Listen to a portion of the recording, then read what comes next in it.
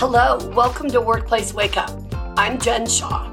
Every week, I spend about 15 minutes covering legal developments, introducing you to interesting guests, and providing some entertainment to start your workday. I am very excited because we have a special guest today, Megan Donaghey from our office in Sacramento. She is amazing, and Megan is our I-9 guru. Good morning, Megan. How are you? Good morning. I'm great, thanks. So how did you become an I-9 guru? How did this happen? What did you do in your former life? Yeah, it kind of evolved. I used to be in HR for many years at a Fortune 500 company. And at some point, I moved into the compliance world, focusing on wage and hour and Form I-9s because we were seeing a lot of auditing going on. And so through that process of being audited, I started to become more and more expert in what they were expecting, what they were looking for. That company also went through a process of moving towards electronic completion of their Form I-9 and submission to E-Verify. And I played a big role in moving that over and converting us over to that process. And so through all of that trial and error, I learned over time really what is required of the Form I-9 and how to comply. One of the things, Megan, that I think is interesting is I feel like a lot of folks look at the I-9 as sort of I'm trying to think of the right word, just a basic administrative process that isn't that important. And the penalties are significant, right? I mean, one of the things that I think particularly newer human resources professionals need to understand is that there's a real problem when you don't get your I-9s done correctly.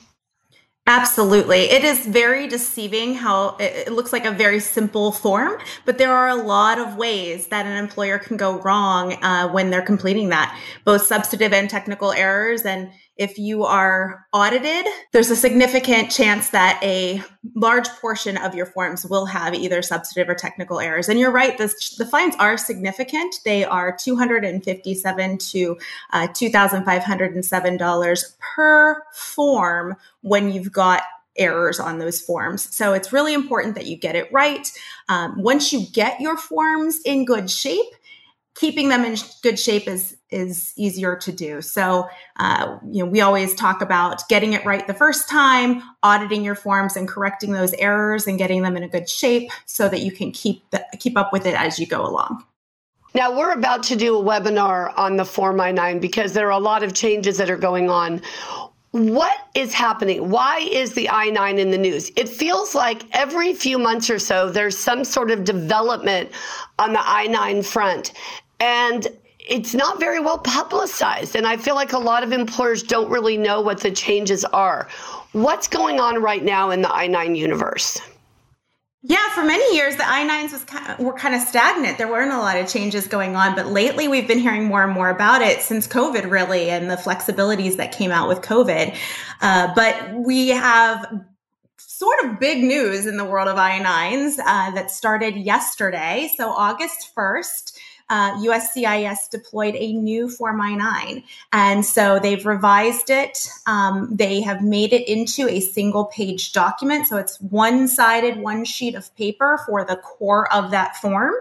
They did spin off the preparer and or translator section into a supplement that you may or may not use depending on the circumstances. Section 3, which was previously, what was used for the re-verification and rehires, that no longer exists on the face of the form. Instead, that is also a supplement that, depending on the circumstances, if you need to do a rehire or a re-verification, you would use the supplement and print it out and attach it. So it looks very different. It has pieces and parts that you may or may not use depending on the circumstances. They also updated the lists of acceptable documents to add some clarifications in that respect. So employers will need to start providing that new lists of acceptable documents sheet to their new hires. And they also changed some of the language on the form.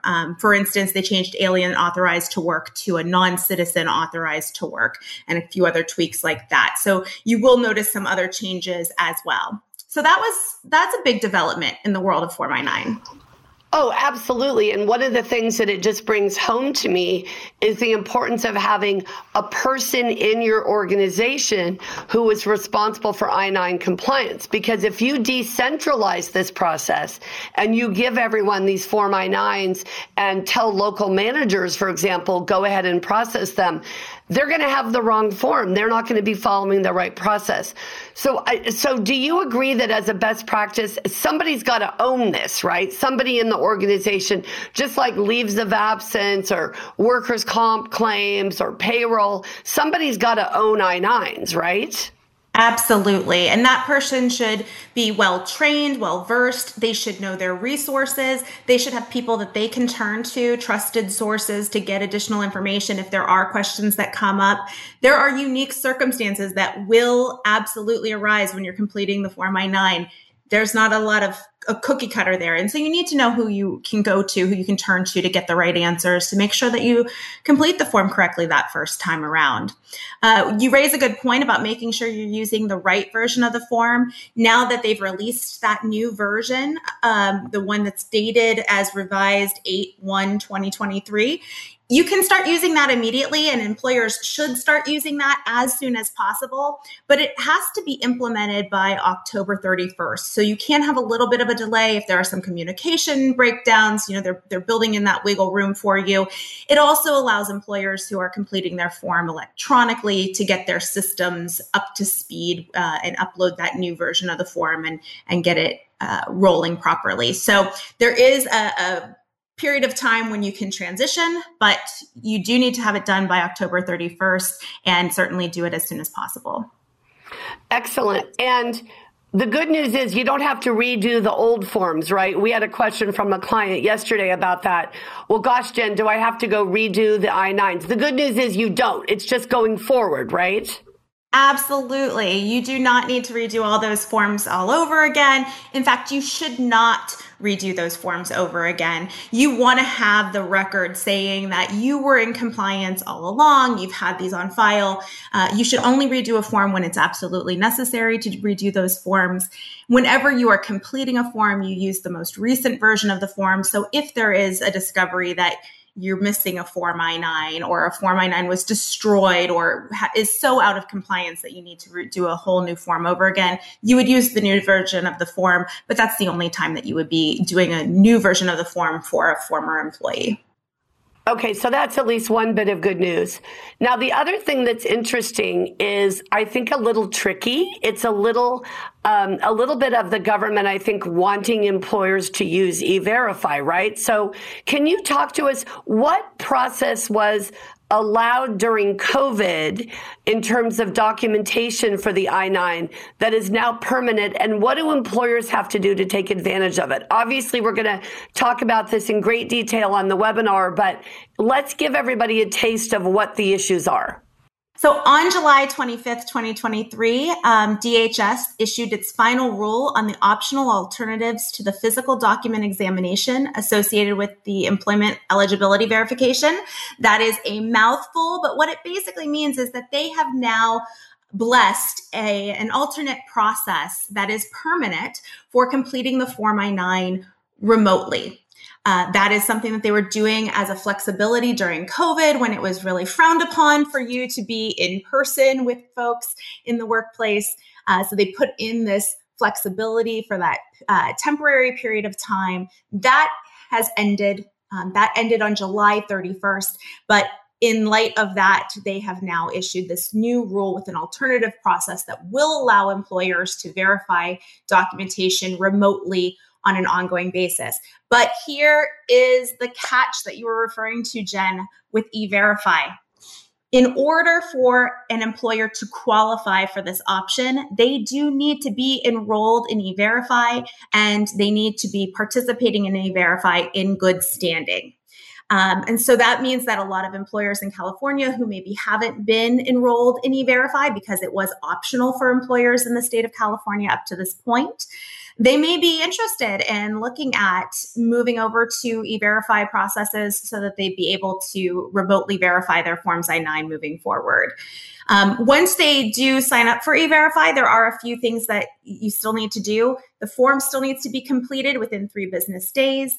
The employer is going to need to gather copies of the documentation that the employee is using, again, within that 3 business day time frame. You also have to, in that same time frame, conduct a live video interaction with the employee that you're hiring. The cameras have to be on because the goal of that conversation is to make sure you can see the person, see that they are who they say they are, and that the documents do, in fact, reasonably relate to the person who you're speaking with virtually through that conversation. Those documents do need to be retained. So that's another voluntary thing for employers who aren't in E-Verify and who aren't in the process of using this alternative verification process. But you would need to retain those documents with your Forms I-9 for the same period of time that you retain the Forms I-9.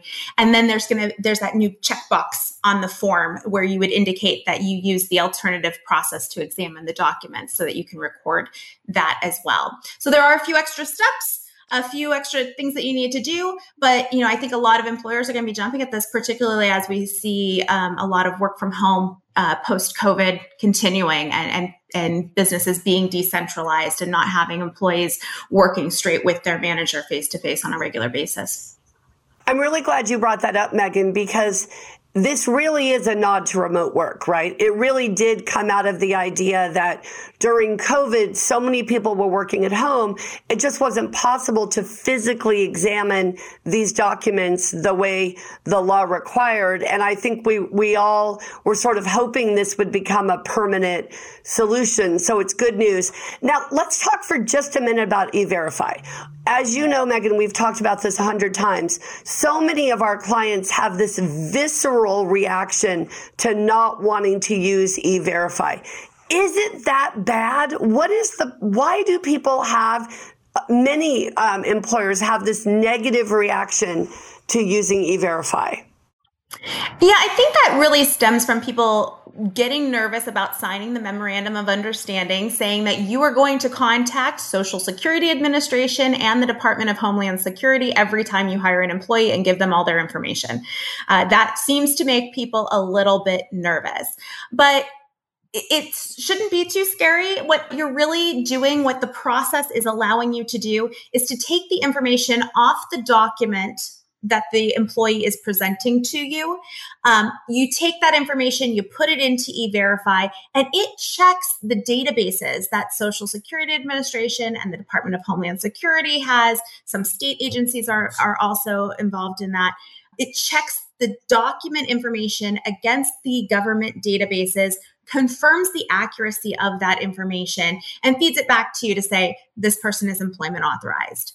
Now, Jen, an important piece that I would point out is that it's not checking for certain that this is the person presenting it, right? So the Form I-9 piece is still an important element of this whole process because you, as the employer who is hiring the employee, are responsible for making sure that the person presenting you with the document reasonably relates to the documents they're presenting. And then you put it in the system and the system says, okay, and these documents also match what the government has in their system. So the information on the face of the card is in fact accurate.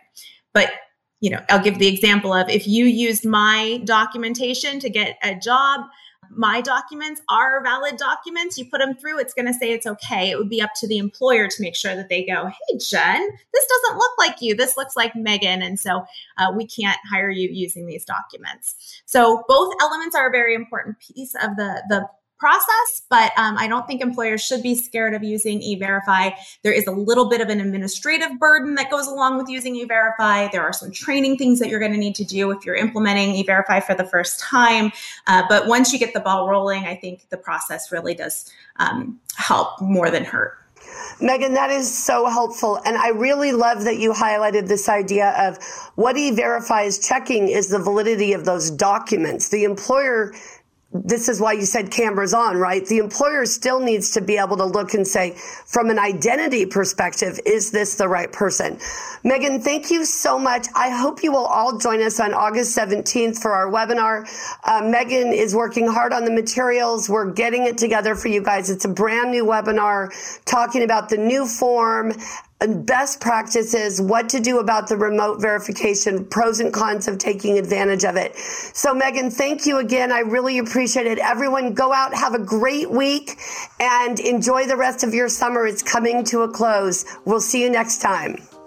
If you enjoyed this episode and would like to spread the word, please share it with others, post about it on social media, and/or rate and review it. Of course, you can also follow us on LinkedIn, Facebook, and Twitter, and email us at info@shawlawgroup.com.